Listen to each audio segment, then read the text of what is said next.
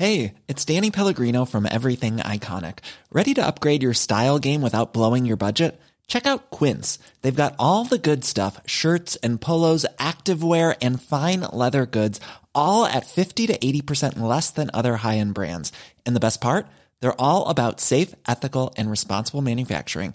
Get that luxury vibe without the luxury price tag. Hit up quince.com/upgrade for free shipping and 365-day returns on your next order. That's quince.com/upgrade. Hey there, it's Michelle Norris. I'm host of a podcast called Your Mama's Kitchen. When I travel, I'm usually looking for a way to find a taste of home when I'm not at home. And one of the things I love to do when I am at home is entertain. And Airbnb allows me to do that. When I was in California recently, I rented a house that had a great kitchen. And when we were sitting around the table, we're all thinking, we're in someone else's house. Someone could be in all of our homes as well. If you have a home, but you're not always at home, you have an Airbnb. Your home might be worth more than you think. Find out how much at airbnb.com/host.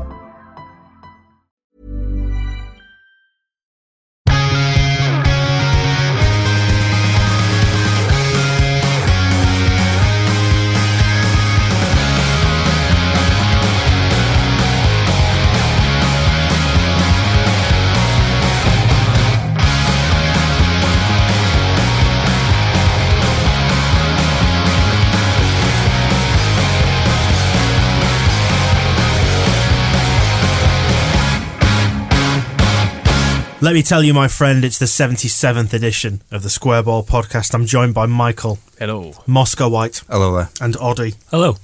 We are in the throes of finishing issue 9 of the Square Ball of 10. It's going to print this week. You can look out for that on sale at the ground against Blackpool at the weekend, and also via thesquareball.net. White watching. I mean, is there any point in doing this bit anymore? Football. There was a win. Yes. Let's talk about the win. What a magnificent... Yeah, you can tell it's been a while since we've done one. Magnificent win it we was. Put that Millwall right back in their box. I presume this game's available on DVD from the club shop. I've been replaying it in my head since. It's just on a loop of the opening goal for 90 minutes, because that was the long throw, Smith's head, goal, bellissimo. Connor Wickham really starting to establish himself in the lead side at this point with that long throw. It's nice that we've taken a promising young Premier League footballer and turned him into Rory Delap within about 3 games. Get on the left wing, just fucking wang it in the box. But I'm quite good at holding the ball up in the middle, and I could bring others into play. And no, stand out wide. At least then you're near the touchline for when you need to chuck it a long way.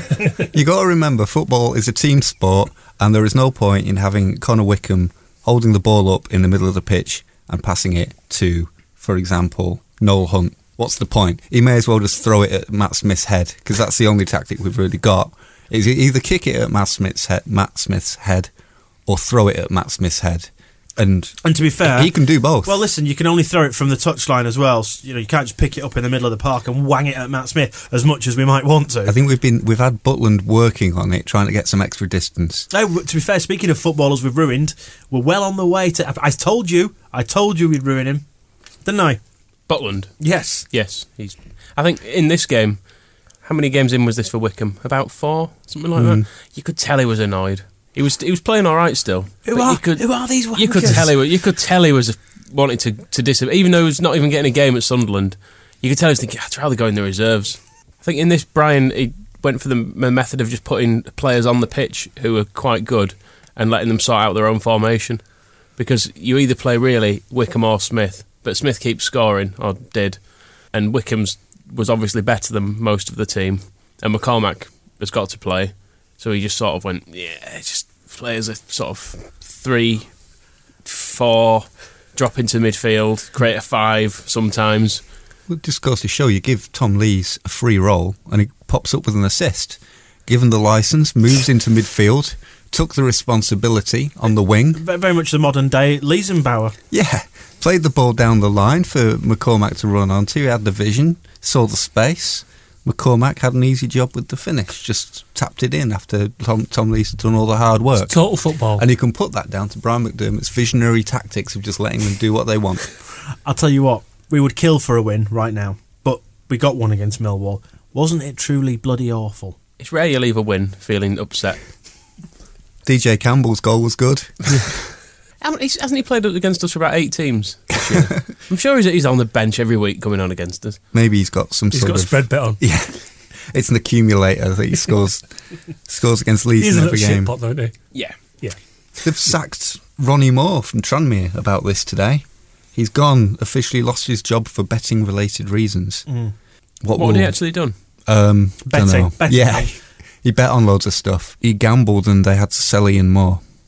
And that was like the last straw. Ian Thomas Not Moore, very high sorry. stakes then. Is Ian Moore still... Where is Ian Moore there? Is he still there? The Ian Moore we knew died when he Thomas married Moores. that woman. What we wouldn't He don't give... go out with his mates anymore. He's got to stay at home with his name. Ronnie's disowned him. Sent him into a spiral of gambling and depression.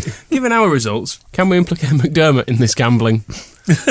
Because some of these team selections don't stack up for any other reason. Well, they do. They do. Picked from Bahrain. That's very true. Yes. Are not allowed to be picked from Bahrain. On to the next game. How we scoffed in the last podcast at I didn't. I was being serious. Yes, Bournemouth cantering into a 4-0 lead, and lo and behold, then we did start playing and we pulled one back. They didn't cancel, How's they that Wickham galloped. thing going on with the long throws? Yeah. It was the opportunity for Hunt to start. Now Wickham had gone. Went well? No, it didn't go well. Anything positive we can possibly say about this? Credit to the 1,400 Leeds fans who went to Bournemouth on a Tuesday, Credit to... which was a sellout, by the way. That's not. We could have. It was a poor allocation. We would probably have taken more than that. And I'm not sure they want that many Leeds fans back in Bournemouth ever again, but that's why they deliberately keep a small stadium, just in case they have to play us. Maybe they have... Do you think they've actually got a massive stadium down the road? For everybody else? Yeah, they don't tell us about. And credit to Ross McCormack, who did the thing that I always think players should do when you're 4-0 down and you get a goal back in those circumstances, and the away fans are doing what the Leeds fans were doing, is instead of just putting your head down and walking slowly back to the centre circle if it didn't matter, but actually turning to the fans and going, you know what, that was for you lot. Sorry. Do you remember when Anthony Elding did that when we were losing at home and he was celebrating in front of the cop? Like his Stockport. Yeah, like he just grabbed the goal that had won us the Champions League. You think he was just happy to have scored a goal, though, wasn't he? Yeah. Yeah, I'm not sure Anthony Elding was like, there, that's another goal in this season as I drag this club single-handedly through the mud. You and me, fans, we'll build a club together. Is there something about the shitness of our current team that we've suddenly started mythologising? Oh, God, you remember Ian Moore? And when he came back as Ian Thomas Moore, and God, Anthony Elding. What wouldn't give for Anthony Elding now? We had a chance to do it in this very game. Ian Hart playing for them. Do you remember Ian Hart? Wasn't he good at left back? What we wouldn't give for Ian Hart at left back now. Warnock is a little bit similar in terms of pace. But slower. I would say Warnock's worse in every respect than Ian Hart, and has been throughout his career. Even when Ian Hart was in Segunda Liga with Levante and Stephen Warnock was going to the World Cup, Warnock was still worse. Okay. And Pugh is just as bad. Pugh-Knock. It's like they've merged. I don't even know. Warnock didn't even play at Bournemouth, but he might as well have done. Doesn't really make any Pugh difference, played does it? exactly the same as Warnock would have done, and then so... One of our generic left-footed... Pugh spends marginally less time huffing and puffing on the halfway line, having attempted to run. Because he doesn't bother running. And if he does, it's in the wrong direction. If you read the last Square Ball, you'll have seen I spoke to a guy who used to effectively run Prozone throughout the 2000s. One thing he said that was interesting, that occurred to me, was that their analysis said that the biggest difference between a Premier League team and a Championship team was the quality of the left back. And he was telling this in the context of a story where he was trying to tell Paul Jewell to sell Leighton Baines. And Paul Jewell said, no, we'll play a different way in the Premier League and we'll be a better player. He said in practically every single measurable, your Championship left back will always be worse than a Premier League left back, and that's the biggest difference. I don't know if they've got the computational technology to deal with Pugh and Warnock both at the same club together. It may skew the science too much. I'm calling bullshit. Yeah? Stephen Craney, your ass. Well, there are always blips. We can talk about a trend rather than a... Please don't associate Stephen Craney with my ass anymore. On to the Doncaster match. I mean, well, you're starting to wonder how low the depths are that we can possibly plumb, but Doncaster was shit, we were shitter. This was the game where if you think Wickham was getting annoyed, Butland, I think at this point, he finally kissed his World Cup dream goodbye.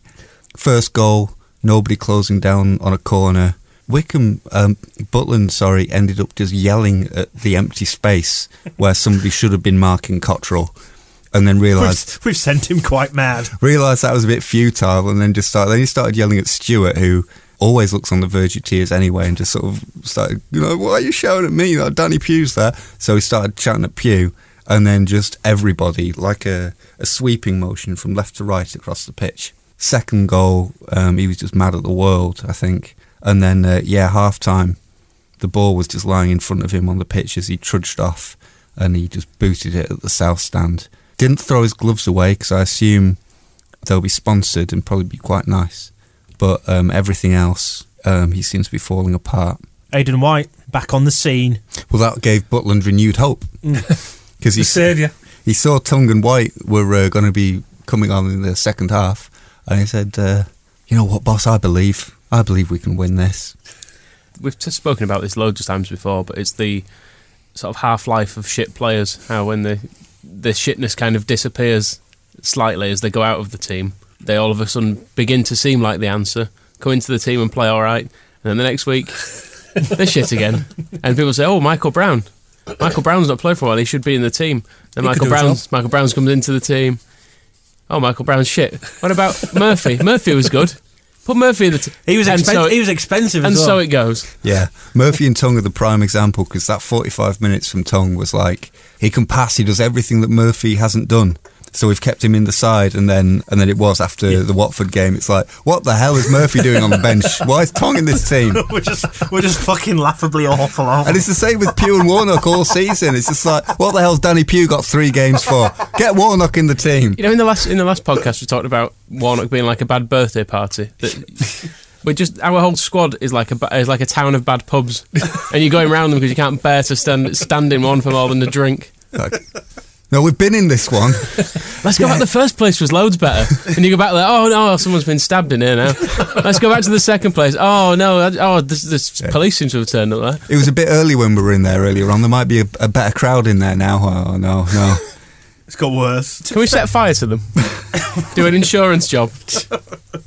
Not worth anything. Can we do it for enjoyment then? Yeah, do that. It's hard to really distinguish one match from the next, because they're all just all bollocks, really, aren't they? Leeds 0, Charlton 1, and a man who scored the goal, I'm not even going to attempt to pronounce his name, because I'll only offend somebody. But he's a good scorer, Scrabble. This was the game Doncaster was shit, we were shitter. The Charlton one was the one where it really got to me how bad Charlton were. I'm used to Leeds now being terrible, but watching Charlton just passing the ball out straight for throw-ins and just like Peltier style. Yeah, being unable to control a simple pass, not getting a shot on target, not being able to get out of their own half. They were basically doing all the stuff that we do, and having 2 teams doing that was just, I couldn't cope. It was. I began to think fondly back to the Reading game where they just like waltzed through us like Brazil 70, and all he could do is kind of go, well, there's some terrific wing play going on from these lads, and look, they're strong, they're pacey, they're fast, they've passed the ball, amazing. Charlton, I was more annoyed that they turned up and were as shit as we were, so there was just nothing of any interest to watch whatsoever, and I was stone cold sober, which I've managed to, I think every other game I've at least managed to have some sort of alcohol beforehand. This one, nothing. But this game, I was at home for this game because my 2 9-month-old children were ill, so I was puked on quite severely on 2 occasions during this game, and then you got out. And then you didn't stay home with the kids. You went. went to an emergency doctor with them, and I think it was probably still more pleasant than being at Ellen Road. Yeah. Yeah. Anyone think McCormack would score that goal? That penalty? No, not once. No. I was struck by this. There was a video of it posted on Twitter. It was just showing that it was taken from the cop, and everyone was just stood still waiting for him to take it. There was no anticipation whatsoever. Yeah. And when he missed, everyone just kind of went, You would miss. Last minute. "Let's get And he- to the car then." even if he'd scored, I think it would have just been a draw then. Yeah.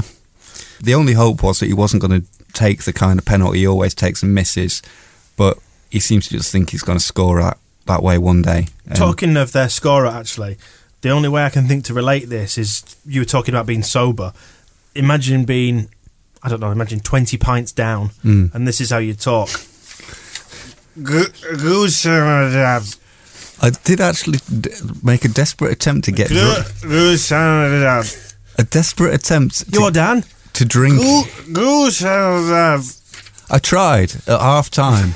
I tried to at least drink something, but I went to buy a pint of John Smith's, and they started pouring it and said, "We'll have to give you a pint and a half because our gas is turned up quite high." And I didn't really understand what that meant, and neither did the guy next to me. And then they ended up giving me 2 pints of John Smith's. It said gas is quite high, so you've got 2. Neither of Should which are be all drinkable. right. Well, that was it. I think the intention was I should put them together myself later to make one drinkable pint. I started trying to drink one and got about halfway through. Self-assembly. And they were undrinkable. So Leeds 0, Charlton 1. We haven't paid the bill. They're probably bulking out with Fairy Liquid or something. and a terrible crowd.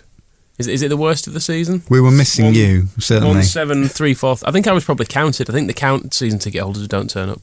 It was pretty dreary. 17343. That's about as bad as you can't imagine. That's the problem with our games at the moment. You can't imagine that in between that anyone who went to Leeds 1, Doncaster 2 will have gone, Do you know what? "Oh, I'd love to do that again on Tuesday." But in a colder environment. Yeah, after work, that'd be perfect. That's Rather than going home, putting my feet up. I think it was the Manchester derby that night as well. You know, you could stay at home, watch some actual entertainment. Oh, no, it was... Or was it something else? I remember having some football on. Champions League. It was Scum versus Champions Munich. League, that was it, yeah. Yeah, so there was a whole world of Champions League matches available to watch, and people brought the children to see this. The one thing, I have actually been amazed by, I mean, the attendances against Millwall and Doncaster, both above 23,000, and in the Warnock era when I think, can we say now that we weren't this bad? We weren't getting that. We weren't getting above 20,000, so I don't know if it's Echoes an of accounting the thing. Bates 2007 Wise era. That was when he hiked the prices and gave us Trezor Candle in return. And nobody gives Trezor Candle for free. We had Matt Heath. Matt Heath was in for free. Paul Huntington could sort our defence out. Wigan, and we lost to Waghorn. That's the only thing I can think that's remotely interesting to say about this game. We were all right in this game. Well, we weren't all right. We were less shit. less shit. We didn't lose 4-0. They didn't have loads of chances, is all I can say. It was Butland's fault. He should have saved that. Butland and Brown. Whatever Always happened. blame Brown. Well, it was his fault. What's everyone always says, we need to bring Brown in to get some bite in midfield and protect the back four. So where did the goal come from? Right in front of the back four, where you'd expect Brown to be. Brown wasn't there because he was too busy Man-marking the referee. Man-marking the referee, and he had this running bitch fest going on with Gomez, who obviously is twice the player Brown ever was. So naturally, he's gone out on the pitch, and I imagine McDermott's instructions were, I'm going to turn this off, you know. I imagine McDermott's instructions were, don't let them play, make it really difficult for their midfield, we need to stamp our authority on this match. Compact. Yeah, and instead of doing that, he decides he doesn't like the look of this Spanish geezer and spends all game just pushing him over for no reason and telling him to get up. There was one in the first half where he's running past the player, both off the ball, forearm across the head, knocks him over, and before he's even on the floor, he's turned around, he's pointing at the referee going, he should get up, he should get up. Yeah, I just punched him, but he should get up. He's that wanker in Magaluf starting fights with the waiters, isn't he? Yes, and funnily enough, he owns property in Spain. Who were the other... To be fair, though, Gomez shit. does look like the sort of waiter who might try and touch your girlfriend, so I mean... Who were the other crap Spurs players of the mid-2000s that he sort of associated Stefan Freund. with? Michael Tong, was he one of them? I just searched for Michael Brown Spain on the old internet, and the first result is Michael Brown brackets fraudster. Correct. He's claiming to be a footballer. We won't have to endure him for very much longer, will we? He'll have some sort of contract You say that. clause that he'll trigger. We're never going to get rid of him. Well, if anyone's You going just to get rid of to him, 9 yellow cards and it triggers It can be dealt with- a year's extension. It can be dealt with. It can be treated, but it can't be cured. He's like herpes. Exactly. Yeah. You can deal with the sort of side effects of it, but you're never gonna get rid of the underlying problem. Michael Herpes Brown. if anybody's going to get rid of him, it's going to be Massimo 17 hating Chilino. Take him out on his yacht. If he can get it back, yeah.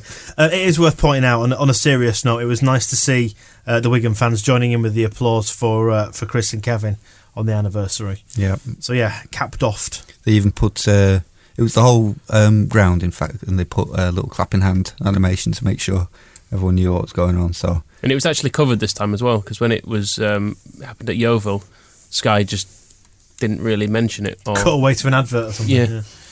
Well done this time. So the icing on the very shittest of shit cakes happened on Tuesday. This is last night as we are recording. The Watford game. 3-0. 1,800 Hardy Leeds fans. Apparently Waghorn scored on 33 minutes. for That both may have been an oversight on the prep sheet. He gets about a bit, lad. Again, he's like fucking JD Campbell. That's JD Sports. You know what I mean? That other one. Yeah. Anyway, some other people scored, including Deeney, that man with the big puppet head. everybody scored. I mean, Jason Pearce has been great. Tom Lees, I think of him as more of a lover than a friend. But what the hell? Just one of you I'll tell you what, tackle a player. Adam Pope was livid. He was. He was livid about this. And it was quite interesting who he was angry with as well. The players, yeah. The worst ever, he said. Yeah, listening to the aftermath on Radio Leeds, they had Catherine Hanna reading out tweets from everybody saying, McDermott's got to go. He's got to sack McDermott, get McDermott out. And the fan commentator saying the same, said, Brian's got to go for this. We can't have Brian. But surely, we can't have any more of this. And then Adam Pope, like a superhero, descended with his pants outside of his Brian McDermott T-shirt and said, yo, fools. Stop all this nonsense. It's the players' fault, man. Made the point, which I happen to agree with, that Brian McDermott is not telling them to go out and play like a bunch of gutless wankers, and that if it's like, he's got to motivate them, how much motivation should they really need at this point when we've got the new president is in the stand, we've got 2,000 Leeds fans have gone all the way to a half-built stadium that's been half-built since 1872, and they've been shit for months and getting booed off after every single game and getting all the abuse on social media and hopefully in their local shops and pubs that you can possibly think of. And well, Brian's got to get them up for it, really. Can I take you back about a year? Yes. Was I blaming Warnock? You for were, the yeah. same thing? It was everything was Warnock's fault. Well, You could say the same thing. We were saying then they're sent out with no game plan. They're not, and you were blaming Warnock then. I know Brian's a nicer man, and so I'm less inclined to blame him as well. But he has to take some of the blame. He does have to take some of the blame. Warnock takes more blame and was more to blame because Warnock was spending 4 days a week in Cornwall, whereas Brian McDermott is on the training pitch all week and has actually what's he bothered to doing move to with Leeds. well, that's it, and I can't imagine what he's doing that would be making them this bad. That's Does he why keep forgetting the balls? They're just running. I was trying to fathom it out and just looking around at who we have. What's wrong with us? At the club? Well, if you think who is there at Thorpe Arch every day, Brown, there's Norris. You're blaming Warnock again here, in a roundabout way. No Becchio. There's Paddy Kenny. Well, Becchio's not there. If you look at that era... AD White, he's just come back from Sheffield United, head full of silly nonsense, eh? All the players that we've had who were any good and who had anything and who won games all got sold, and we replaced them with other players who have turned out to be a bunch of losers, and it seems to be in their DNA that they are losers. And they don't give a fuck. You're trying to tell me that Michael Brown cares? He doesn't care. I don't even know if David Norris is still alive, but presumably he goes to work.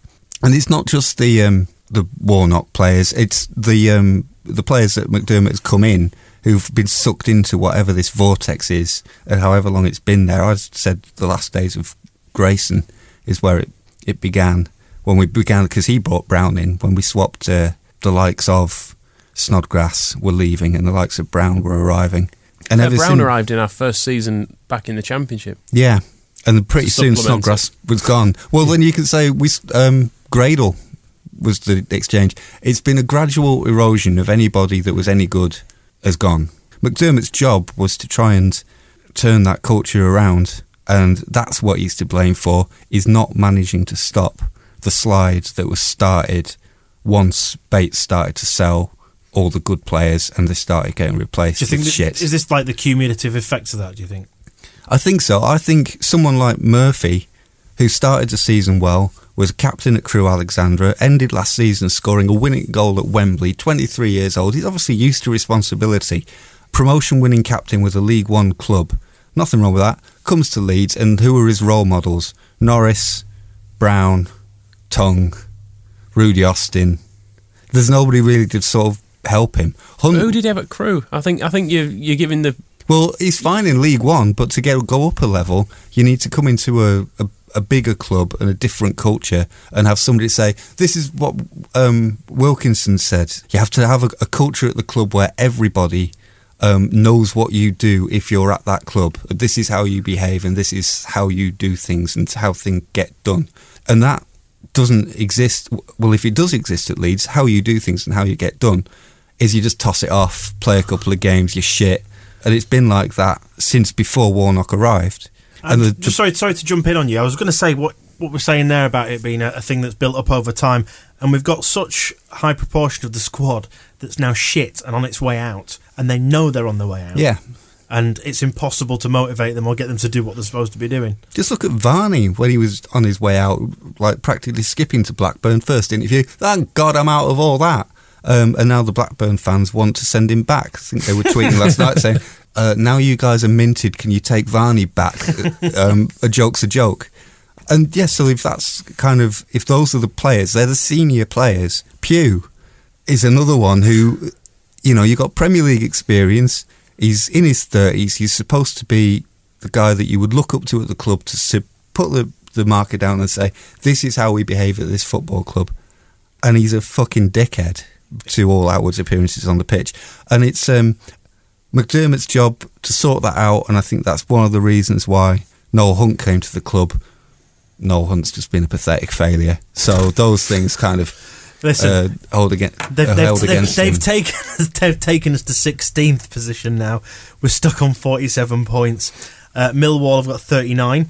There are 5 games left. And as a final coda to that, look what we were just saying about what we did to Wickham and what we're currently still doing to Butland. We just do it to them. So there is something wrong there that's bigger than just McDermott's head. That probably goes back to Grayson as well, though. The central defenders we brought in on loan seemed to do quite well with Synham and then killed them. Something happens that's, I think, bigger than just the manager.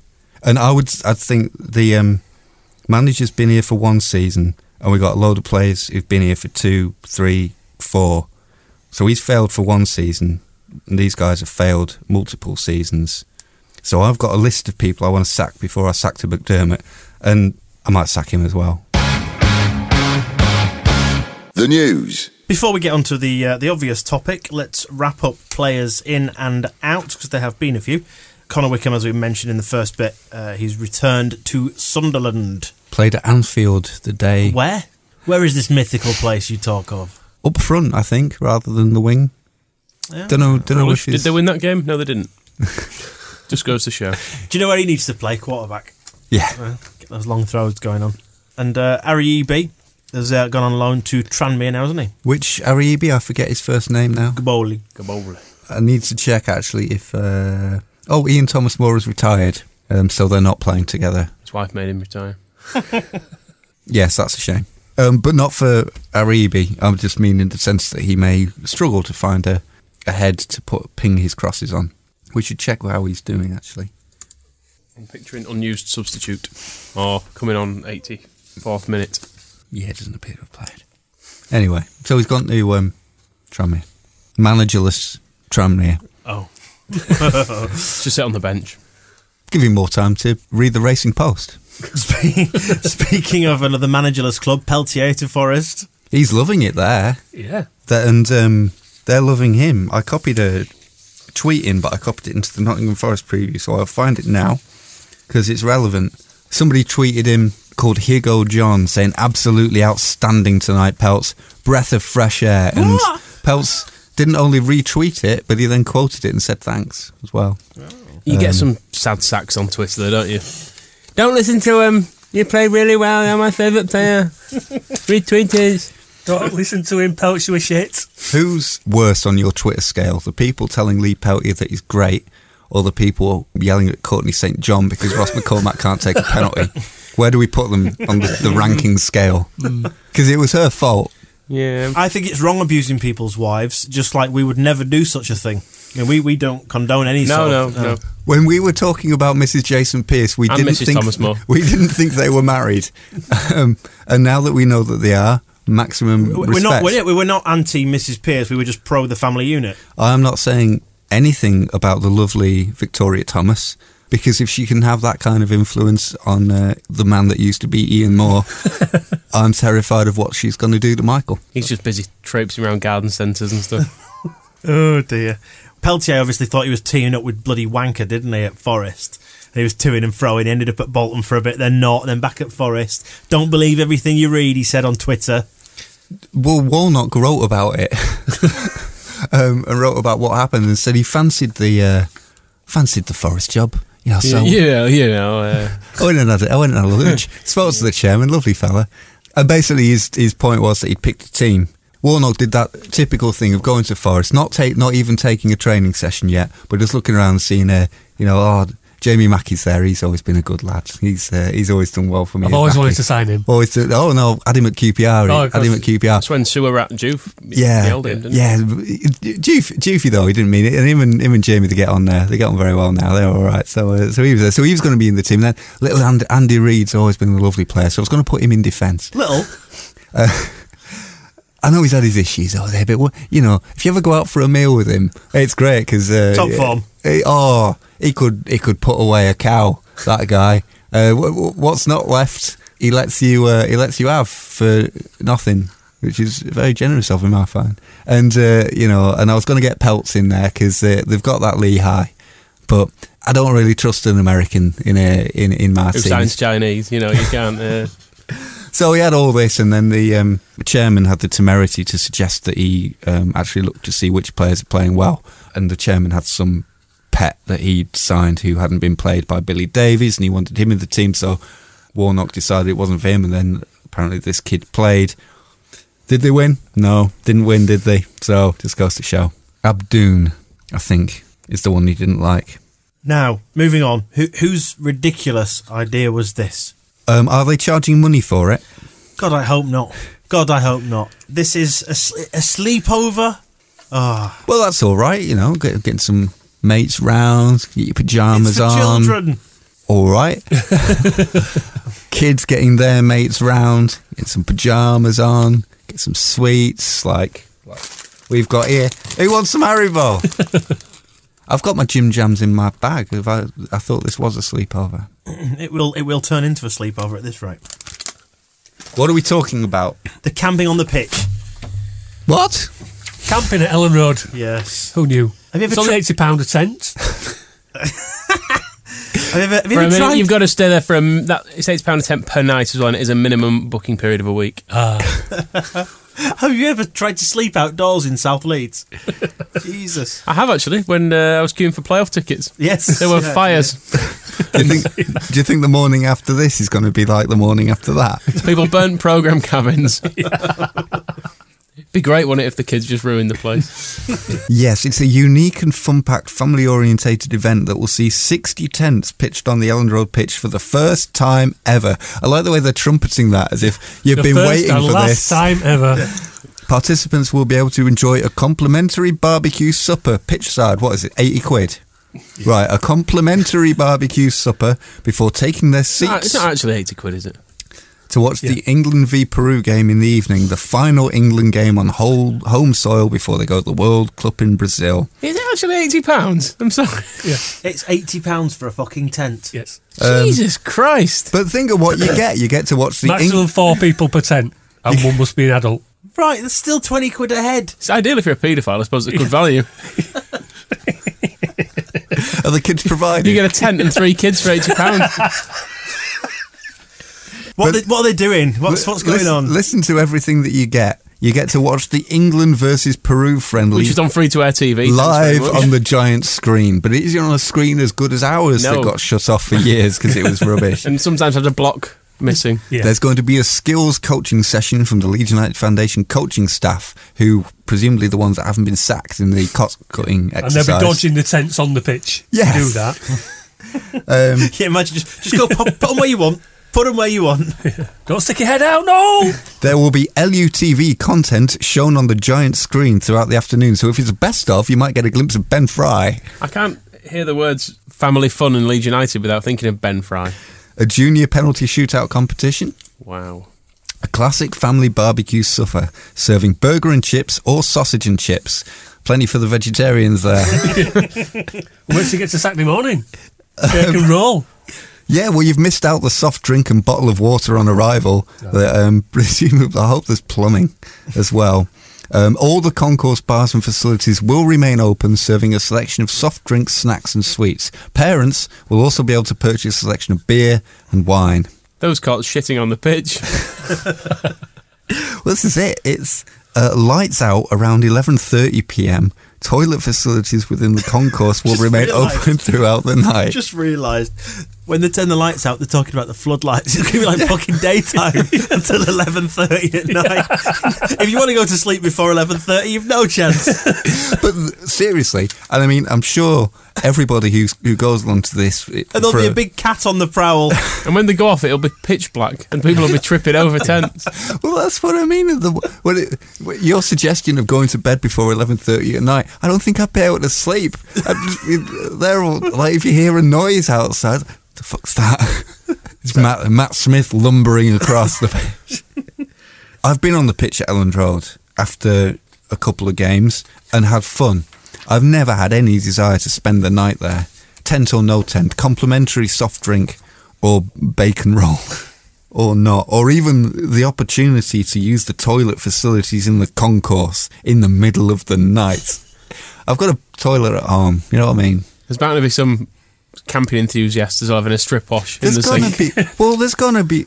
parents will be able to purchase a selection of beer and wine. The stadium opens at 3 with lights out at 11:30pm. Now, can anybody tell me where there may be... We're looking for flaws in this plan because we do like to pick apart everything despite how good the intentions and the high income that £80. What's £80 by 60 tents? Yeah, it's 4,800 quid. So for $5,000, you've got to subtract the cost of the burgers though. So cost of burgers. So £50 off. How much? Cost of the soft drink, bottle of water. Cost of the bacon. Cost of the staff. Cost of the cop cap. Can you imagine Ben Fry on a microphone struggling to control a group of kids? Please return to your tents. Return to your tents immediately. Boys and girls. I'm trying to sleep in my tent and you're all chatting. Well, that's where it's going to go. This isn't funny anymore. Who's been trumping in my tent? I smell burning. Yeah, there are going to be... Yeah, there's no mention... You have to be CRB checked to get a ticket. There's no mention of not being able to have a fire. You've always got to have a fire outside your tent. Take some camping equipment. A caravan. Drive onto the pitch. Massive Winnebago. Oh dear. Let's see what happens with that then. I'm sure it'll make the front page of the YEP. Anybody who signs up for that, good luck. Hope you survive. You've read Lord of the Flies and all that, I take it. I'm tempted. Have you got any kids? Or? I have actually. Yeah. Several. Yeah. Your own? Most of them, yeah. Yeah, good. Hey, listen. If you're bored on a Saturday night, would you ring Ken Bates? Well, he used to ring Leeds fans That's when he was true. bored of a Saturday night. That is true. Bit of payback. That's how I looked at this. So, I'm presuming everybody who's listening has now heard this because that phone call got thousands of people listening to it. This was White Leeds Radio, via whatever means, obtained various phone numbers and just started ringing them. And the young man in question, better known as Toenail Soup off Wacko and the internet, rang up Kenneth Bates. For a bit of background on Mr. Toenail Soup, if you go on YouTube now, it's only going to take a minute of your time. Search for Rudy Austin Jam and watch the video. I'll not spoil it for you, but go and have a little look. In fact, do that now. Come back in a second. If you watched it, good. So now you know who Ken was talking to. Yes. So that's the mind that created this phone call. Now, we thought this was about as through the rabbit hole as we were going to go here, through the looking glass. We're talking serious, mind-bending shit when you're ringing up Ken Bates. Well, the big takeaway was that David Haig and Ken Bates were supposed to have been having supper. Supper. I phoned him up at 6:10 to confirm supper for 7. And he said, he'd forgotten that he's going to the Leeds United Supporters Club. You're fucking ignorant. Oh, that was my favourite part. Somebody, you might perhaps say, my supper date was cancelled. I thought it was rather impolite. No, it's fucking ignorant. And then... Told me by a fucking SMS! And then the lovely detail of him just ringing up Susanna asking for money, which I'm sure is not really... Like, GFH weren't really ringing up Ken Bates' wife asking for money. Give us your money. We want your money. Give us your money or Ken gets it. I wouldn't be surprised. How much?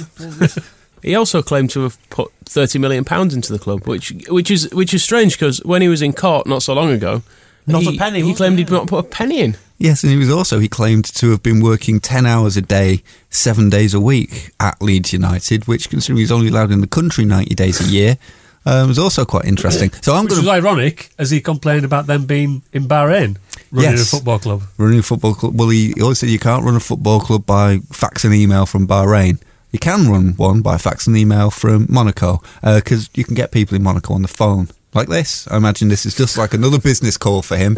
They even have fax machines in Monaco. Yep. Mm-hmm. You can do anything. They have a postal service as well if you've got some pens you need to get rid of. You'll have a fax machine in the office that Leeds United are paying for as part of its expenses. This is very true. Well, listen, we thought... So it was all weird enough, wasn't it? We thought that was as mental as it got. And then, wow, knocked that one into a cocked hat. We used to think Ken Bates was quite outspoken. And then, was it the night after that he phoned Massimo? It was the night after. He phoned Massimo Cellino, and wow. I mean, you've definitely heard this one. We're talking, even though it's disappeared from the internet now, 22 minutes of swearing, passion, a tired, emotional, self-admittedly drunk Italian man in Miami. How do you... Speak words. I nearly stopped listening because at the start he's very difficult to understand. He was obviously quite drunk. I thought, well, this isn't really going to go anywhere. I'm just going to be listening to the guy who might or might not take over our club, talking to an internet prankster. And I was like, well, 22 minutes long. Oh, now he's managed to spin that out for 22 minutes. Like this fucking podcast, to be honest. Can I be bothered listening for 22 minutes? And then I heard the words, David is a son of a bitch.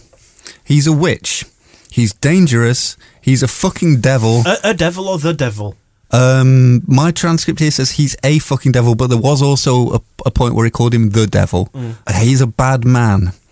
David Haig, the people who work for him, they are really dangerous, my friends. They are really bad people. Around this time, my interest was piqued. Mr. Cellino, please do go on. And on he went. That's the other. Yes, he's sick in his head. That was the other highlight. That was the point where I was lighting a cigar. Really? This could be good. Yes. More wine, Massimo. He wasn't particularly favourable about GFH, the football team. He wasn't exactly polite about Brian, was he? Charles, yes. It was something else. And revelations that McCormack attempted to leave for Cardiff on that mad day. And then we gradually were getting used to Massimo's, or we've been introduced to Massimo's catchphrases, because when sacking Brian and when not selling McCormack, he told them both to get the fuck out of here, which is good. I like a man who's got a catchphrase for all business. Listen, my friend. Listen, my friend. Oh, my friend. I'm very drunk. Listen, my friend, I'm drunk. The lovely confusion about who actually was managing the club. Was it Brian McCormack? Used to coach Reading. Yeah, Noel Kebe on the wing. Yeah. And all that kind of stuff. It's worth going through, because now he has taken over, and we'll come on to this, it does seem like he's not necessarily taken a clear-eyed view of what he's buying in advance. So we had Noel Ant. I remember his name, Ant. 25 grand a week? No. That was Kebe. It could have been Kebe. It's definitely not on. Luke Murphy. I've not been able to find anybody who seriously think Luke Murphy is on 22 grand a week. I don't know. Blackburn were in for him as well. But yeah, nobody. It seems high. Seems to be the consensus. Seems high. It's fucking astronomical. Look, but in light of the bloody accounts that have come out, they're awful. But then the other one, Reading paying McDermott £800,000 a year. Reading have just gone, no, we're not. So there's quite a lot of things that have come out and just gone, I don't think. Is Ross McCormack really got a 7-year contract? I don't think he's got a 7-year contract. I'll tell you one thing he did get right, though. Which suggests he got a lot right. Suggests he has watched us with a fucking shit team. You got the worst team I ever saw in my life. Yeah. 18 million, I would not pay these bastards 5 million. I was quite pleased to hear him talk about keeping the guys that make us laugh, that make us enjoy, the players, the good ones. I sell the bad ones, the good ones I keep. And of course there were some choice lines in there, one or two of them coming right towards the very end of the conversation. His obviously very non-misogynistic views of women when prompting his daughter to go take photos at the front of the East Stand bearing her arse. Yes. And her arse wasn't bare. Well, no. We don't get that until the club's bought. This is true. Fans are not for sale. They have feeling, and you don't buy feeling. You can buy a bitch for one night, but you can't buy the love, my friend. I don't know. How much is a bitch these days? It depends what breed you go for. Well, you've got 2 Newfoundlands. They're male. Oh, okay. Like that, is it? Couple of big gay dogs. But hey, I'm a Stonewall diversity champion, so fuck you. Well, the leader of the Stonewall diversity champions is an evil snake, according to Massimo. You could go through. I've got the whole transcript and the recording saved, because every now and then I do like to just listen to him ranting on about everything, but particularly the David Haig stuff. What belonged David Haig? Where did he ever work in his life? What he never done in his life? What he belong? Where'd he come from? I don't know what's fucking with this guy. Yeah, legitimate questions as well, because where's he ever worked in his life? There are question marks. There are question marks over that. McDonald's. Where he belong? Beeston, Salford, Cornwall. Who knows? Yeah. Dubai, maybe. What's fucking with this guy? I believe is a valid question that's often been asked. Let's not try and attract a solicitor's letter. Let's just deal with... Well, then can we talk about how he...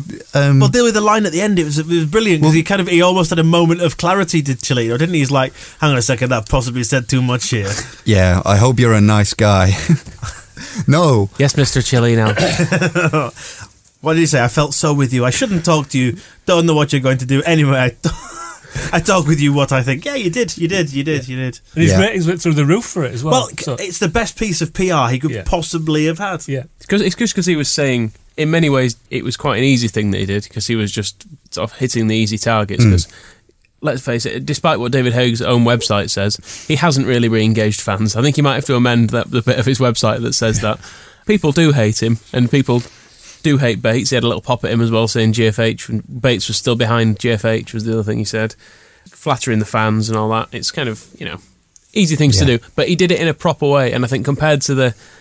He did it in a passionate way, that's the thing. Compared to the very corporate way GFH have done it, like, Salim, I've got a scarf. I think we should wear these. I've seen people wearing them on the old clips from the 1970s when they were in the Europe Cups. The fans all wore these, so we'll wear them too. Or even worse, through a fucking press release. Well, there are certain little chunks of information that have come to light through this whole process that have perhaps shone a light on how GFH are, and one of those things is I'm Sandra, and I'm just the professional your small business was looking for. But you didn't hire me, because you didn't use LinkedIn Jobs. LinkedIn has professionals you can't find anywhere else, including those who aren't actively looking for a new job, but might be open to the perfect role. like me. In a given month, over 70% of LinkedIn users don't visit other leading job sites. So if you're not looking on LinkedIn, you'll miss out on great candidates like Sandra. Start hiring professionals like a professional. Post your free job on linkedin.com/achieve today. A lot can happen in 3 years, like a chatbot may be your new best friend. But what won't change? Needing health insurance. United Healthcare Tri-Term Medical Plans, underwritten by Golden Rule Insurance Company, offer flexible, budget-friendly coverage that lasts nearly 3 years in some states. Learn more at uh1.com. Hey there, it's Michelle Norris. I'm host of a podcast called Your Mama's Kitchen. When I travel, I'm usually looking for a way to find a taste of home when I'm not at home. And one of the things I love to do when I am at home is entertain. And Airbnb allows me to do that. When I was in California recently, I rented a house that had a great kitchen. And when we were sitting around the table, we were all thinking, we're in someone else's house. Someone could be in all of our homes as well. If you have a home, but you're not always at home, you have an Airbnb. Your home might be worth more than you think. Find out how much at airbnb.com/host. Share purchase agreement. Now, you know that I've seen the vast majority of the important bits of that, such as the purchase price and all that. We'll come on to it. But one of the contractual obligations that Cellino has is to fund us back to Europe. But the contract says to the European Football Championships. He's got to fund us to the European... become a country. Exactly. It's just little things like that. You see these twatty lawyers and bankers, and they've all sat there and gone, let's put that in the contract. Yeah. Let's put that in the contract. European Football Championships. We won't rest until we've won the Cup Winners' Cup. Right, well, spinning back to when we recorded last, it was just ahead of the Football League judgment, and we predicted Cellino would fail, which he did, the owners and directors test. Then, of course, the appeal went in, which he won. Now, I have it on good authority that his lawyers expected to fail on the thing that they passed on, and they passed on the thing they expected to fail on. Because it was a two-stage approval, wasn't there? There were two tests that they applied to it. The first was it a conviction? And the second was it dishonest? And the Football League were correct. It was a conviction. The second test they didn't pass on. Was it dishonest? Because the judge hasn't reported, has she? Hasn't Sandra just yet? It might be dishonest. We'll find out in June. It might be honest. There are honest ways of evading tax on a yacht. The two ways it can fall are basically recklessness or dishonesty. And because she hasn't ruled, the QC, Tim Kerr, said that the Football League were wrong to assume it was a dishonest act when Massimo's is doing all he can to prove it's probably recklessness. Yes. The way he's going about things. Yes. His lawyers actually played a blinder when you read through the judgment because they provided no documentation to do with the court case whatsoever. No paperwork, no nothing. So when you read through, it's all like, we don't think Cellino was present in court. We don't know. We understand that this was said and that this was done. I haven't seen any evidence to say that happened. And then I think the Football League's lawyers were looking at Cellino's lawyers and saying, well, haven't you got all this stuff? And they were like, other briefcase. Sorry, should we continue? So by just not giving any information about the case, it left the QC going... there was no evidence, basically, was there? Yeah, I've got absolutely nothing to rule on, and I've got no right to ask for it, so I can only go off what I've got, which is that Judge Sandra Lepore has 90 days from saying he's convicted before she has to issue her written reasons, is what effectively we're waiting for. And until she's written those reasons down and issued them, we can't say whether he has been convicted of a dishonest act or not. Or we know he's been convicted of something. So you cannot fail him for being convicted of something. And you can't wait for Judge Sandra to reveal what something is.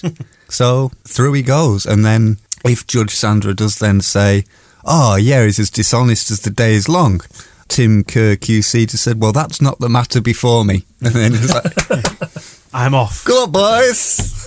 Have a good Here's my invoice. Well, before we deal with Don't tell them this before the match. My advice, I'm not going to tell you what I've decided, right? But it's pretty cheeky. I understand they're away. Wigan's lovely town. I remember Springfield Park. Great. Tell them after. Well, listen, we were talking about the madness that kind of went before it. And this all came after all the business with Patel on Wacko. He'd been loitering, and a very industrious poster named Lardy had been doing some digging and finding out who these people were, looking into name histories and stuff. And the rather beautiful thing was Salim hiding under the very cunning name... Always a slippery one. Males, wasn't it? Well, he thought better... Melas, rather. He thought better of Melas. Well, I would love to have seen his face when that occurred to him. He's like, oh my God, that's my name backwards. I'm fooling nobody. And then had the gumption to submit to what I said. Could I change my username at all? Because it's my real name backwards and I'm Salim Patel. Oh. He didn't even know how to change it. So he changed it to Paddy Kenny #1. Favouritism. Don't like to see that. However, I did like to see his favouritism towards Habib Habubu when he was saying, don't think Warnock's giving him a fair chance. He needs a run in the side. I don't understand football. You may as well have said. This is echoes of the revelation this week that, whether true or not, that they rejected the opportunity to purchase Ashley Barnes from Brighton because he wasn't statistically as good on Football Manager as Luke Varney. The makers of Football Manager have disputed this.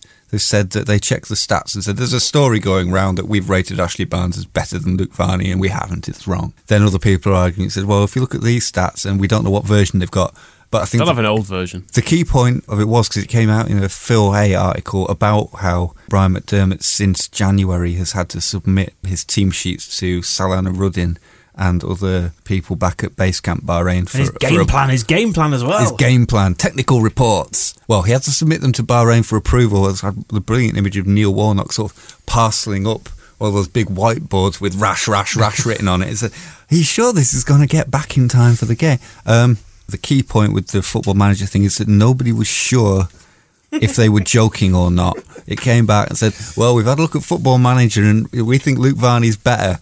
And the vibe seems to be that Brian McDermott was getting this and was like, are they taking the piss? And looking at Nigel Gibbs and going, I don't know. Is there a winky face? It's like, no. Who's it from? Well, it's from Salim. It's like, well, I'd expect a winky face if it was a joke. Well, hopefully all this madness is now behind us because they don't own the majority share. Well, partly, but there was apparently Massimo has said today. Well, we glossed over his comments about Brian McDermott in the famous phone call where he said, if he wants to work with me, if he's going to do the right thing, and I believe that he can run the team. Why should I throw money from the window? Which is, if I realise he's not good for the team, I have to sack him. I don't give a fuck. But I can tell you something I didn't like him. I don't understand him very much. I'm from Italy, he is Irish. I don't know very much the people. He seems a very strange guy, but he's not a bad person, which, as votes of confidence go, is fantastic. But he said, apparently, at the moment, he's just fucking with him by saying that, hey, Brian, you're all right, but Nigel Gibbs is my man. He just keeps telling him that he likes Nigel more than he likes Brian. Did you see the picture of them yesterday, sat on the bench together? Yeah. On Brian McDermott's birthday as well. McDermott sat there with his little belly podged out while Massimo's got his watch on his fingers for some reason. Like he's trying to sell it to him. Swinging it round. Hey, what's the plan then, Brian? You don't have to send it to Bahrain no more. You're just talking to me. I give you this watch, you let me fuck your wife. What do you think? He gone French there. I do not know. We've been taken over by Pepe Le Pew. Well, anyway, the takeover, it's gone through. And what we've learned as well is that he didn't do due diligence on the deal, did he? Hey! Hooray! It's Echoes of Bates Mark 2. And this is pretty much an established fact. His lawyers have conceded, and he had an audience with various journalists in London, and they've reported back that he admitted that he sort of raised the finances in front of him, doesn't want to talk about it, and admitted to having not properly looked at the books until after he'd done the deal. When you come down to it, the only way we were ever going to get the club out of GFH's hands is for somebody to just come along and just go. But then this is what happened with Krasner, was Bates just came and said, I don't want to see the books, I'll just buy the fucking thing. And he's come along and just gone, hey, I don't want to see no books, I just buy the thing. And who's it going to be next? Have you seen the... An Eskimo. They're Inuits now. What accent do they do, though? It'll be really racist whatever happens, so don't try it. Have you seen the programme on TV where Americans buy things that they don't know what they are? Oh, that's cargo... Irony. Where they'll bid on like a storage unit. Yeah. They don't know what's in it, or they get a glimpse of what's in it. Storage hunters. Yeah, and then then they end up buying it, and they get it was been under a big tarpaulin, and it turns out to be a climbing wall or something. This is a bit how Massimo's gone about buying a football club. Yeah, good on him. He's not got a good deal. The deal is as well, it's worth saying, £6 million he's paid to GFH for the first bit. And they earned it. Yes, and they are due another £5 million in December. They earned that too. For the shares. I'm starting to become sceptical. £11 million he's paid them for 75% of the shares. Plus, he has to take on £10.5 million in short-term debt that belongs to GFH, and another £13.5 million in long-term debt that belongs to a connected party. I think this will be Brendale or Berrydale. When we say belongs to, you mean owed to, yes. Don't you? Yeah. So that's £11 million for shares and another £24 million for connected debt. What sort of interest are they charging on this? 2%. 2%, that's low. It is. Lower than I thought it would be. So he's paid 35, or he will be paying £35 million for 3/4 of nothing. You can say what you want about David Haig, but he's a bloody good businessman. Yeah. Also... Well, actually, he's a son of a bitch, a witch. He's dangerous. He's a fucking devil. He's the big man. He's dangerous. Not our words, we'd like to stress. Not our words. He's sick in his head. Still not our words. I wonder how that first day in the office went. The club is full of thieves and crooks, and I will never know how they could lose all the money because there's a bunch of evil snakes there. Not our words. No, that's the words of a man who... Massimo can say what he wants. That's the words of a man who hadn't done due diligence and then says, I will never know how they could lose all the money because there's a bunch of evil snakes there.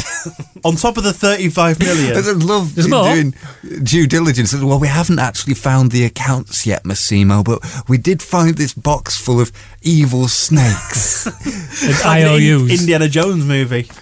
Anyway, what else? The East End Catacombs. Yes, he's responsible also for any other debt that includes enterprise insurance, anything owed to David Haig and any other parties, thought to be in the region of £8 to £10 million.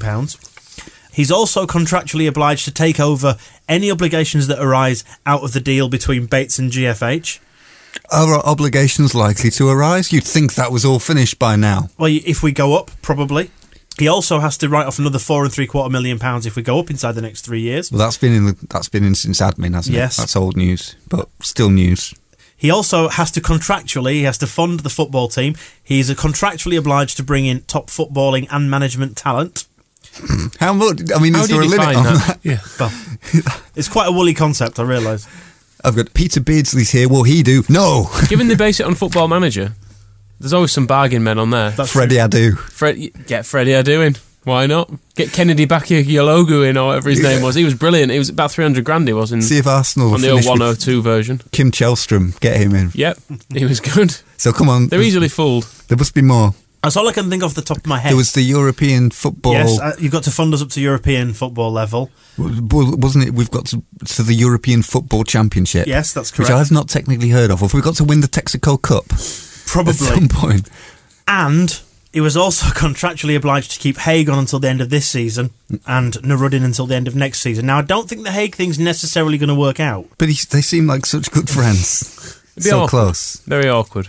I like to keep my friends close and my son of a bitch is closer. So, yeah, that's about the general outline of the deal. It's quite a pricey deal for a club that's on its arse, basically. It's no wonder they wanted to only deal with him. Yes. Yeah. Anybody's, Fan and Together Leeds must be potless. No, they're just not idiots. Yeah. They asked to look at the books, and I imagine that's probably as far as the conversation went. We really want to buy Leeds United. Can we see the accounts? Can we get back to you on that? Hey, I really want to buy Leeds United. I don't need to see no accounts. Come in. There's a pen. Sit down. Yes. Have you met David? Because Massimo has got his first day today. He arrived at the ground, doorstepped by journalists, and it looked almost like he was joking because they were like, "What are you going to do, Massimo? What are you doing today?" He's like, "I go to pay the wages and the tax." And they were like, "He's going to pay the wages and the tax." He's like, "No, I have to go and pay the wages and tax." It's like about 2:00 in the afternoon. "No, I have to go pay the wages and the tax." Time's running out, and I was like, "Oh, okay, lovely to meet you." Like, "Oh, he needs to get away." You see him rushing off into the East End, and I realised he had to pay the wages and the tax, and the time was running out because HMRC had put a winding up petition in 9 days ago. So it's like, no, it's the bank shuts. I have to pay the wages and the tax. And then it was like he was in the pub by about 3:30. So there's all these photos of him in the Peacock. And really, if I had just turned up, sat in the dugouts at 8, Brian, new era, would then watch the Watford game, and then travelled straight up to Leeds. Bunch of journalists keeping you away from your accountant while he's inside like, no, Massimo, honestly, I've just found another bill. It was folded up under a table leg. I had to fight the snake off. It was in its mouth. 800 grand spent first afternoon. It's like, okay. I'm going to the pub. Yeah, where do I get a drink around here? Peacock must be... I would not go to the Billy's bar because there is a crazy old bearded man in there. Yeah. But, I hope he buys Subway and sets fire to it. Possibly after the Subway have moved out. He could evict them first. And then... Yeah, I'm not suggesting he burns any people in Subway. The people above Subway. Incidentally, that reminds me, of course, we've missed the Bates broadcast because that was just mental, that online YouTube thing, and it was just like from the 80s, wasn't it? Ken Bates is from the 80s. Yeah, well, yeah, a gradient screen in the background that was garish. And Ben Fry had changed a lot. Well, she had, yes. She looked like she didn't know what the hell was going on. Pretty much like Ken. Radio Yorkshire as a whole have got a lovely look to they do some, even though it's radio, they do video content. I think it's called television when people do that. Hey. But they have an effect with the text on it. So rather than text going left to right, it starts... it does that in the Western world, doesn't it? It starts at the top and it goes down one letter under the other. It's like a sort of PowerPoint 97 effect. Sounds futuristic. That's how I describe it. Yeah, like the Running Man or something. They've not got much budget, I don't think. No, I don't want to be knocking any media outlet that's taking its first tentative steps in the world of broadcast. But he says sat in a studio worth about 25 grand. Well, and owned by a massive media conglomerate. But to be fair, can we go downstairs and get a sandwich? No. So that's true. Exclusive interview with Ken Bates on Radio Yorkshire's YouTube channel. 10,461 views. That's pretty significant. The next day, Leeds Bradford Airport announces new Scandinavian service. 51 views. What do you think it's trying to target then? I'm not sure. Radio Yorkshire F1 Grand Prix promo. That's going to be pretty good. 28 views. Where's my favourite one? They've been very heavy on Cheltenham races. So the Road to Cheltenham with John Frankham, racing legend John Frankham, 35 views. How many views has Rudy Austin Wants Jam got? There's a Cheltenham update, 3 views. There was really another Cheltenham update, another 3 views. Well, those are the staff that have done it as well. And what is Rudy Austin Jam you want to compare it to? 1,435 views for a video about Rudy Austin needing jam. It goes to show you that if you want to build a successful media strategy, you can't just drag any old man off the street and stick him in a purple studio and have a confused young woman with a media studies qualification who thought she was working for a proper radio station asking him questions like, I've been told I have to ask you about Leeds United. I can't read the writing here, but it's... Mind you, there's no accounting for the public's taste. We get about 5,000 or 6,000 people listening to this shit. We've only got one mad old man. Can I just get what the first question was? Okay, so Leeds United in a bit of a turmoil at the moment. In a bit of a turmoil. What are your thoughts generally on this? What are your thoughts generally on this? Wind him up, let him go. 8 minutes of... I've missed his voice. I mean, it's a secret. Oh, this was great as well. Because when you talked about being... Because obviously everybody's in the know. Nobody wants to let anything slip. £X million into this, and meanwhile it's sitting in the bank earning nothing. You can't earn interest in money today. I mean, you get there, but say, hang on, what about? And then nothing happens. So they say, well, I can put my money somewhere else. I'm earning money. What's he talking about? I mean, it's a secret, but I was asked if I would put one on. Well, it's a secret, but you seem nice, lovely young lady. It's funny that Ken's complaining as well that you can't make any money from in interest from putting it in a bank, because Ken once ran a bank, didn't he? The Irish Trust Bank. And he offered savers an excellent interest rate. Only then, someone loaned all of the bank's money to an offshore company who then... Unsecured loans. Who took it. Yeah. Was what seemed to have happened to it. Yes. That sounds thoroughly and then the Irish government had to bail it out and pay back all the savers. Where did they get that money from? The taxpayers. The people of Ireland. The people of Ireland had to pay for it. And I assume Ken Bates one day decided maybe those people should get their money back.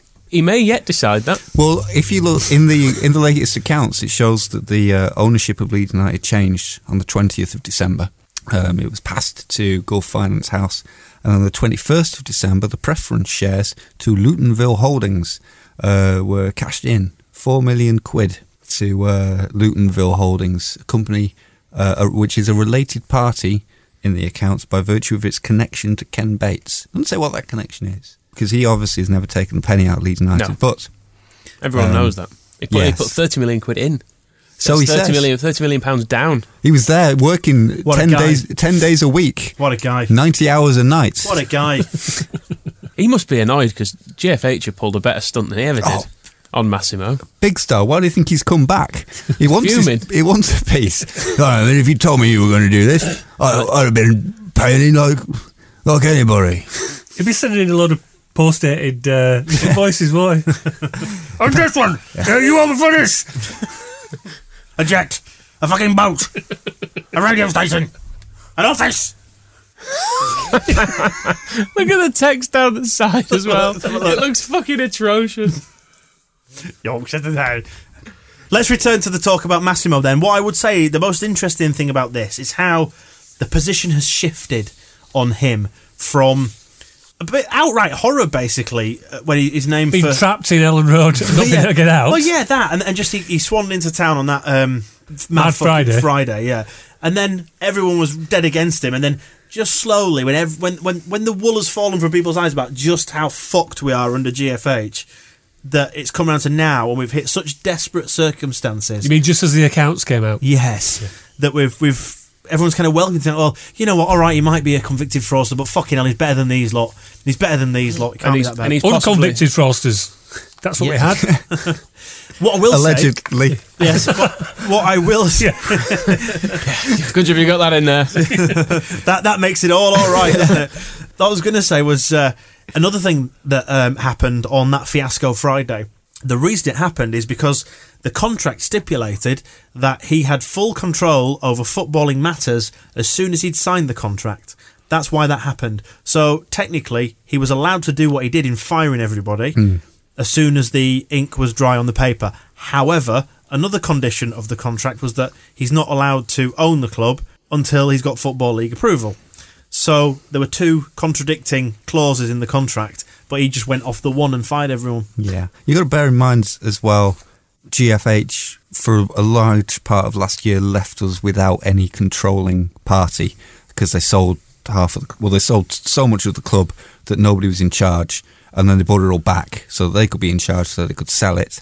Turns out that probably wasn't allowed. Yeah, I think you've got to tell the Football League about things like that, and they did not. So if them just going, well, you can't run it till you get Football League approval, but just have a go. You'll probably be all right. Yeah. And I think we've flagged it for over a year. The change in perception of Cellino, hopefully, well, it's hard to say whether he's learnt from that. I think it does show that we are getting into bed with someone who does spell trouble, and he spells it correctly in 2 languages.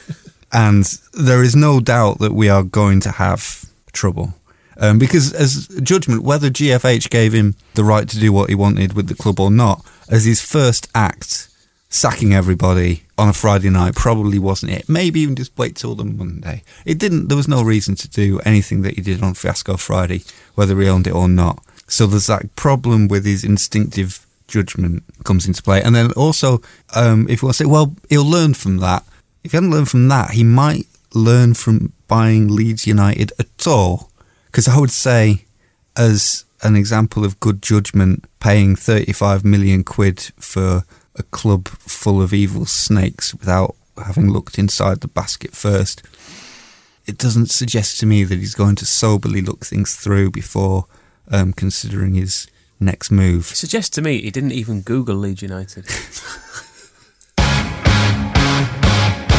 Coming up. It's all about donkeys on Saturday at home, isn't it? Eh? It makes a change from the evil snakes. This is true. We've got Blackpool and a load of donkeys slugging it out on a pitch in front of some people who probably don't want to be there. The fixtures they're desperate to give us a win, aren't they? This run of games we've had. We've managed to win one. Because Blackpool are about as shit as us, aren't they? Well, that's the problem. They were top of the league after about 13 games. They've been de-inced. That's a good thing. In both respects. Actually, no, it's only half a good thing. Tom Ince was good. As Paul Ince realised he can make more money just taking his son round Premier League clubs for signing on fees than being a manager, or is that libelous? Can I say that? No, he did. He just driving him about the place, wasn't he? I'm sure you could hide behind a fair comment defence there. You'd be all right. I could just point out that he wants to be called the governor. Sorry, Your Honour. Who is this Paul Ince I see in the court records? I was talking about a man known as the governor. Case dismissed. In your opinion, let's just say it's just an opinion. Yeah. And we've all got them. If we can sneak one more win, the pressure's off, we will be fine. The problem is... So when we don't... Yeah. Miserable. Fans don't like their owners either. No, and if you've seen what Oyston, I can never remember which one it is, but the fans... It's Carl who's in charge at the moment. Yeah. Owen's the rapier one. Right, so it's Carl. The fans... True, not allegedly. No, it's true. The fans got one of those trailers that you see on Kirkstall Road advertising Leeds Rhinos, and they put a banner on the back that says, "The Oystons, crooks and thieves, where's all our money gone?" And Carl Oyston's had his photograph taken next to it, like giving the thumbs up and grinning. Like, yay, I've got it. I've got all your money. So they seem very comfortable about taking money out. They don't do it on the sly. I hire out trailers with banners on. Yeah. Thanks very much. Ching ching. They did claim, didn't they, that the £11 million was removed for tax purposes and put back into Owen's company. And if the club ever needed it, so the club didn't get taxed, which I think is very nice of them. Very nice of them indeed. Well, what about all the schools and hospitals that tax would have paid for? Yeah. See, it's a moral nightmare. It's the Blackpool. They've still got the hospitals for the tourists. The Bloomfield area of Blackpool is the least healthy region in the world. Maybe just Britain. But yeah, instances, I think life expectancy is something like 5 years lower than that is the national average there. They live on pure candy floss. I think it's and rock. Slightly more toxic substances are the issue there. Does it include the pitch? May well do. Is that an exclusion? I went to a work do which involved staying at the hotel, which is at Blackpool's ground. They should really put more hotels at football grounds. Actually, it surprisingly was all right, considering that the stadium as a whole is quite a shithole. But Ricardo Fuller was eating a full English when I saw him. So even the professional athletes in that region are not living well. They've got Tony Warner as a backup goalkeeper. He must be in his 80s. Well, I was wondering, I mean, if the life expectancy in Blackpool is already reduced, he needs to get out of there and get somewhere where he can enjoy a long and happy retirement. He's bringing up the average age, Blackpool, on his own, single-handedly. Well, that is all he's ever been, isn't it? Backup goalkeeper. He's never actually played a game ever, has he? Oh, he played a lot for Leeds. Yeah, I know. Probably. I was checking what went on with Tony Warner at Leeds. Don't yawn when I'm talking about Tony Warner. Crying out loud. The Leeds bit he was yawning at. This was Leeds under Kevin Blackwell. Now you're interested. Back when he was good. Yeah, he played all like the last dozen games of Kevin Blackwell's management, and then Dennis Wise basically didn't like him, so got Graham Stack in instead. Oh, the glory days. An alleged rapist. Didn't he... he was found innocent. Yeah, so he's not an alleged rapist, he definitely wasn't a rapist. He was an alleged rapist. Can't we just say he's an innocent man? He's not a rapist. I think we've covered this before, haven't we? That yeah, he definitely wasn't. Yeah. Which is why we're talking about the Oystons, you know. It's who definitely topical. It's a recurring All of theme. them was. I don't know about Tony Warner. Let's presume innocent. I think so, yeah. I think so. I think Tim Kerr QC would definitely... have him as innocent. That's not the case in point anyway, is it? No. I had no evidence in front of me, so I can't comment. What I want to know is what the fuck do WhoScored.com think? WhoScored.com basically say they're almost exactly the same as us, except they're good at scoring from set pieces, which you may recall from your recent experiences watching Leeds United. We're not very good at defending them. But yeah, it's quite eerie. Both of us average 1 goal a game. We average... I thought you were talking about the ghost house at Blackpool Pleasure Beach then. That is eerie. I used to like the the Waltzes in the Dark. They were pretty good. Which, wasn't that a song by... Bruce Springsteen? Bruce Springsteen. Waltzing in the Dark. Yes, definitely. We averaged 13 shots a game to 12. I assume that something earlier in the season raised that average. However, we have exactly the same number of corners, throw-ins, fouls and offsides on average. Do you know what's going to happen on this game? Both teams are going to cancel each other out. Yes, and it'll be won on a penalty. Ross McCormack will score a penalty. No, he won't. He will. No, he won't. He will. He won't. In the 78th minute, he will score a penalty and we will win 1-0 and everything will be fine. I tell you on his happy marriage that he will not score that penalty. And it'll be all his fault and her fault, and everyone will complain at them, and they'll go like, "Yeah, your husband's a dickhead." Well, we need to beat Blackpool because we've got the annual defeat away to Barnsley coming up after that. It's difficult to see where a point's coming from in these 3 games against Blackpool, Barnsley, and Nottingham Forest. Managerless Nottingham Forest. They've given us an extra 2,400 tickets, presumably as some form of punishment. Sadists, Barnsley, town of sadists and masochists. Why else would you live there? Everyone will live in Barnsley by choice. Raise your hands if you do. 0% of people. WhoScored.com say. They got Danny Wilson, haven't they? His second spell as manager, which I was checking that today and came face to face with an article on BBC Sport, which demonstrated that he's very much like Jose Mourinho in being in a second spell at the club. So we got that to watch for. Who did he manage in between? Champions League wins at all? I don't think so. I think both Sheffield clubs. That worked Bristol well for a bit. I can't remember. What about his spell at Real Madrid? That was it. That's what you're thinking of. Possibly, yeah. And when he was dealing with, I always get this wrong. Is it Mary's Prayer? Yes, I've got it right because I always say Mary's Boy Child, and that's that's Boney M. That's Boney M. Very easily confused. They've got 2 games to play before they play us, whereas we've only got 1, so they might be tired. God, I hope they keep losing. That's all I look at. Well, they will, because they'll lose those games before us because they'll have an eye on us and they'll beat us. That's all right. I think I'm all right with them beating us as long as they lose the 2 before us. That's all I'm aiming. All I look at. I don't even look at our result. I presume we've lost. I just look at covered in baby vomit. I just look at Yeovil, Barnsley, Millwall, Charlton, Birmingham, Blackpool. They're my hope. Well, they're playing Charlton. Huddersfield have dropped like a stone as well. They have. They're still below us, aren't they? Yeah. Good. How shit must they be? They're bottling it. It's like, you know when your teams get up near the top of the league and they start getting jitters? They got near us and we're like, oh shit, we could finish above Leeds. It's pretty we much, could have posters in the town. Pretty much like Mark Robins' whole career. Saved Alex Ferguson's job, then ended up at Norwich. Tells you everything. Do we want the Who Scored rundown? Yeah. They're good at shooting from direct free kicks. Good. There it ends. They're bad. They're very weak, in fact, not just weak. And it's my favourite thing for a team to be very weak at against us, defending against skillful players. So we need to get all the skillful players on the pitch. Get Mowat. It's a day for Matt Smith to shine. It's a day for Chris Dawson to step up, and loads of other small children, young youth players that I've never heard of or seen play, because they'll be skillful, pacey, and hungry. And they'll play for the shirt. What we failed to cover when we were talking about McDermott is the fact that we should have Eddie Gray in and play the kids. Yes. We'd be in the playoffs. For the last 20 years, it's been obligatory to say that. At some point, we should Eddie Gray as manager, play the kids. Except when he was manager last time, he didn't play the kids, did he? He played loads of old men. Well, he lost faith in the... well, there weren't any kids. I suppose there was Milner and Lennon, but there was kids taking it to an extreme. Which kids did we have? Fraser Richardson? Matt Kilgallen. Yeah, I think he was justified. However, no excuse now, because there's Chris Dawson. We've got loads of kids. We've got loads of them camping at Ellen Road, for God's sake. Take your pick, Eddie. It's getting to the point now as well, it's worth raising, that Eddie Gray is slightly going out of fashion, and people are saying, get Richard Naylor in there.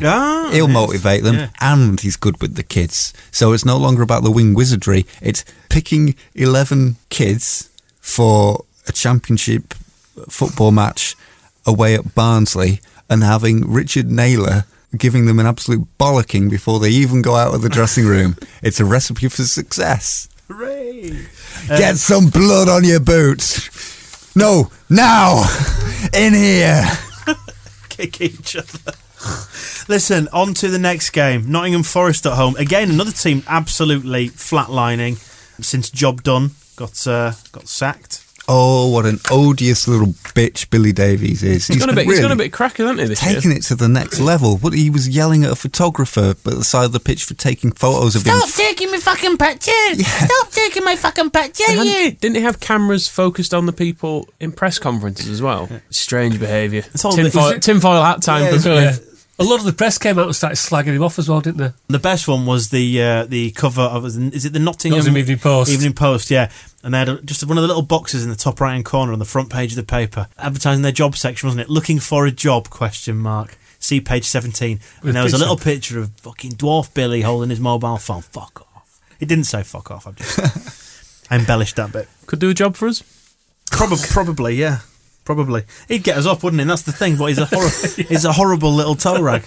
He's a strange little man, but maybe I can work with him. I'd rather stay in the Championship for eternity than have Billy Davies as our manager. Can Peltz play against us? No, he won't be able to, will he? Look at their form. Drawn, lost, drawn, lost, drawn. And if we did more than their last 6, I'd have a sneaky look. There's definitely been more draws and losses. They're getting into Leeds United territory.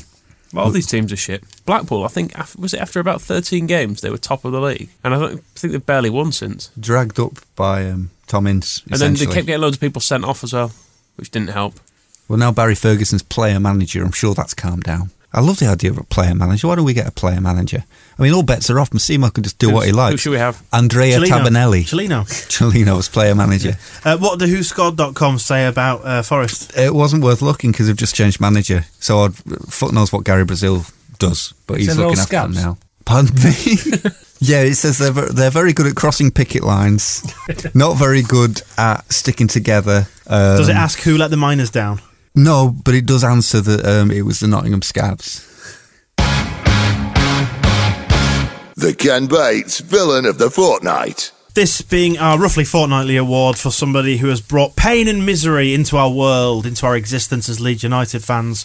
First nominee, as is custom, Kenneth Bates himself. What's Kenneth having his nomination for today? Is it going to be for the gradient screen on Radio Yorkshire's YouTube channel, the vertical text, or something more serious? I was going to say, do you just want me to play another little bit of that? And no. Then, for being back, essentially, I mean, it was all right coming back, opening up his little radio station above a shop. That's quite sweet. You know, he's got his little hobby. CB radio. It's all right, a radio ham, if you will. But then 1, actually going live with the thing. Then 3, I've missed out 2, but 4, appearing not only, I mean, when Ben Fry used to do it, at least... It was audio only, wasn't it? Yeah. Well, there was occasionally that it started going on LUTV, but we didn't have to see Ben. Did we ever see Ben? It was just focused on Ken's face most of the time. We just heard his disembodied voice, didn't we? Anyway... Ben in a jar. Contributor to the Square Ball, Adam Jubb, watched that video in high definition, streamed to his brand new 46-inch or whatever Sony flat screen television in his bedroom. If you want the definite facts, nominating Villain of the Fortnight, can we nominate Adam for being a sick fuck? Did he have a lady in there? I can imagine it'd help keep the wolf from the door, having Ken's face on a 52 and a 46. And just have a glance around. Oh, no, fine. Got another couple of minutes, yep. The greatest contraception invented by man. We haven't even... what's Ken having his nomination for? For being the greatest contraception invented by man. Think of all those lives that have gone unborn because of Ken Bates having that face. The new Nelson Mandela. Another... Adolf Hitler. We could have had lots of wonderful people born if only Ken Bates had stayed off of the telly. It's not like it's been a quiet fortnight, so come on, let's pile on the nominations. I'd like to nominate David Haig. Seconded. For being a son of a bitch, a witch, dangerous, a fucking devil. Cellino's words, not yours. A bad man. Cellino's words. He's sick in the head. Is he? Who says that? Not me. But Massimo Cellino says that. I'm being a big grinning buffoon. That your opinion? Yes. Fair comment, that. Yeah, I think there's probably a fair and we can nominate him as well for having lawyers send letters to Leeds United bloggers for writing nasty things about him. Not even that nasty, really. No, reporting things which are seemingly quite publicly available. Yeah. But I don't want people knowing things. Don't let people know about the things that happened. I think we should not talk about this because we will get sued to fuck. Yes. Let's do that. Let's move on. Who else would you like to nominate besides David Haig? Melas, yes. better known as Paddy Kenny #1. Better known as... We did scan over that, but he was asking questions on there about how to run the club, partly, and then also saying things like, well, GFH have put in loads of their own money, actually. I think people need to be more pleased with their ownership. They're doing a great job. See you later. Lots of things like, well, I mean, maybe you haven't heard about all the good things that GFH have been doing, but once you find out about them, I'm sure you'll agree with me that they're doing a great job. What do you guys think? How do fellow Wackowers feel about season ticket prices? Yes. Do you remember when he was talking about McDermott getting sacked? My wife found out about it on Twitter. Yeah. You're never off Twitter. He's probably got 6 banks with screens. Like a Bond villain. Like a Bond villain, except he's not very good at it, Melas, indeed. So he's nominated for his stupidity and also in picking usernames. His claims about GFH having invested money, and they were public as well, their interpretation of investment seems to be a loan with interest, which isn't really the same as like, I don't consider the bank to have invested in my house. They've agreed to loan me a sum of money. Yes. It's an investment from their point of view, which they're hoping to profit from. Yes, exactly. Yes, but it's not an investment in the football club, really. Yes, it's not really what he was presenting it as. No. I believe somebody like Massimo Cellino might, for example, regard that as the behaviour of an evil snake. I wouldn't possibly like to comment on that, but apparently there are a bunch of evil snakes there. Under the East Stand, as we know. Under the East Stand. Because the museum never did get built. Do you think there's just... No, we don't open that door. They say, well, what's that hissing sound? Don't worry, nothing. That's the gas on. Yeah. Any other nominees? I think we need to nominate, again, to quote Massimo, the shit fucking team. Shit team. You've got to shit the worst team I ever saw in my life. The Leeds United football team. Yes. Does McCormack still escape?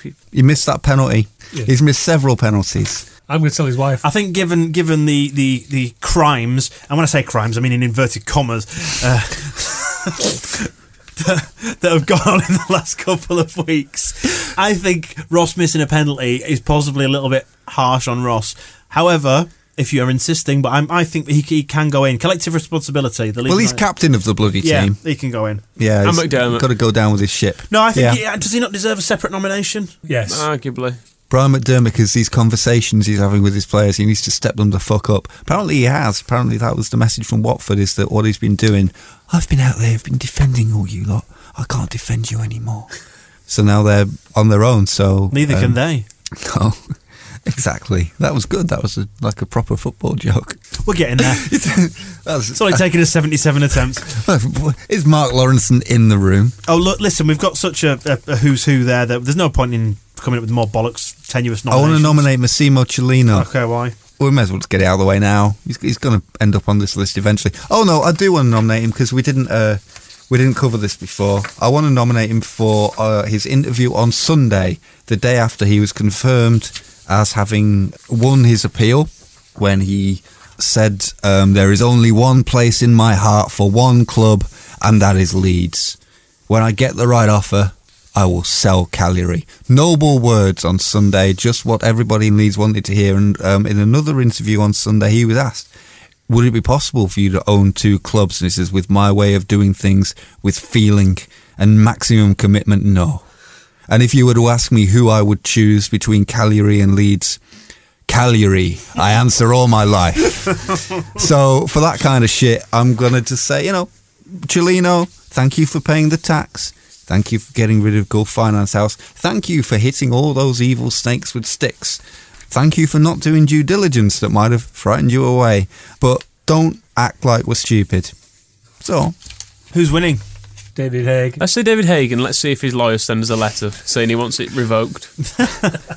He loves his awards, does David, doesn't he? He'll probably end up on his website. He's going to say the dickhead will probably put it on his website, like he put Moscow's video of him doing nothing at a press conference. Did we mention that last time? No, you should explain that. Because if you remember the press conference when Brian McDermott was unveiled, they had Sean Harvey was there, Brian McDermott was obviously there, Salim Patel I think was there, and David Haig was there, and David Haig said one thing in the whole thing. His batteries fully, had he? he was asked one question and he said some load of rubbish that was just like, yes, Brian has all the rights, potential fulfillment that we're looking for, exciting going forward. And then he just like stopped and just stared into the distance until everybody in the room realised, oh, he's finished speaking, and the camera moved on. And I took that, and because I'm a very witty man, he had a syntax error, didn't he? I made I looped that little scene and set it to the sound of "Enjoy the Silence" by Depeche Mode, and put it out on YouTube for everybody to enjoy, including at the time David Haig, who, because he was pretending to be everybody's mate, tweeted me and went, very funny, lads. Which, really, he must have been crying and dying inside, because it was some of the most vicious satire.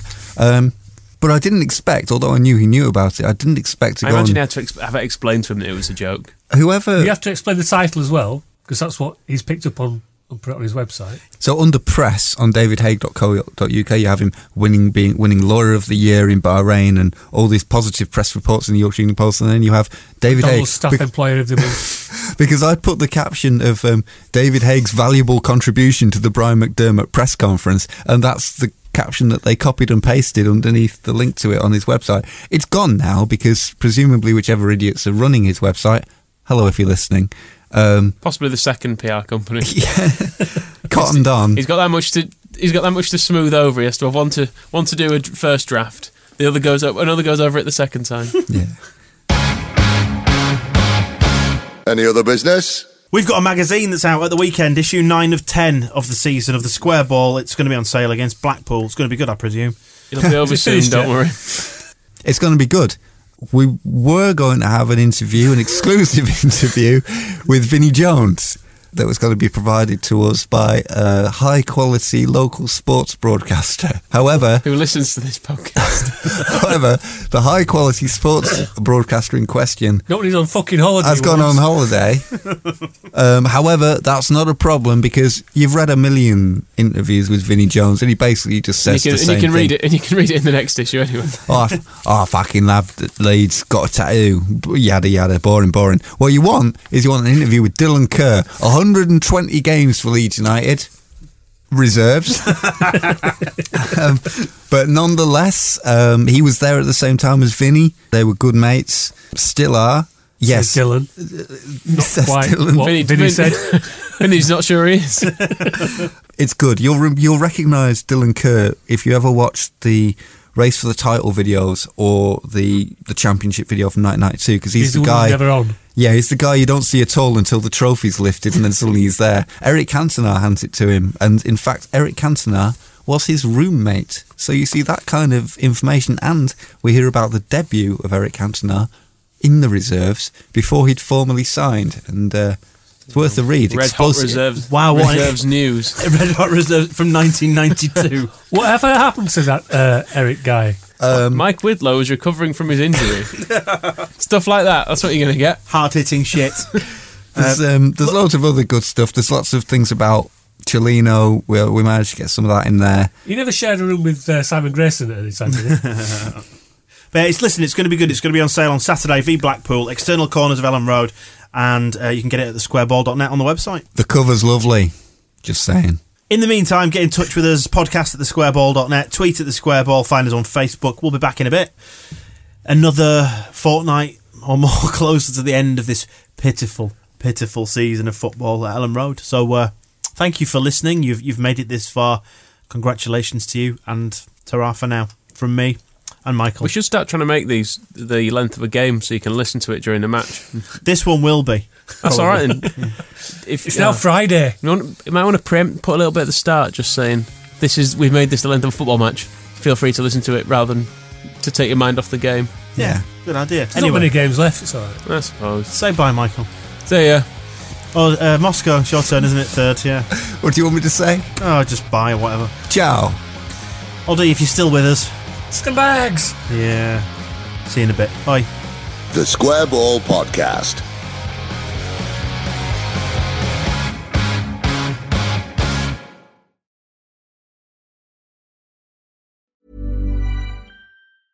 Even when we're on a budget, we still deserve nice things.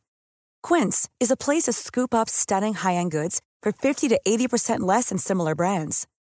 They have buttery soft cashmere sweaters starting at $50, luxurious Italian leather bags, and so much more.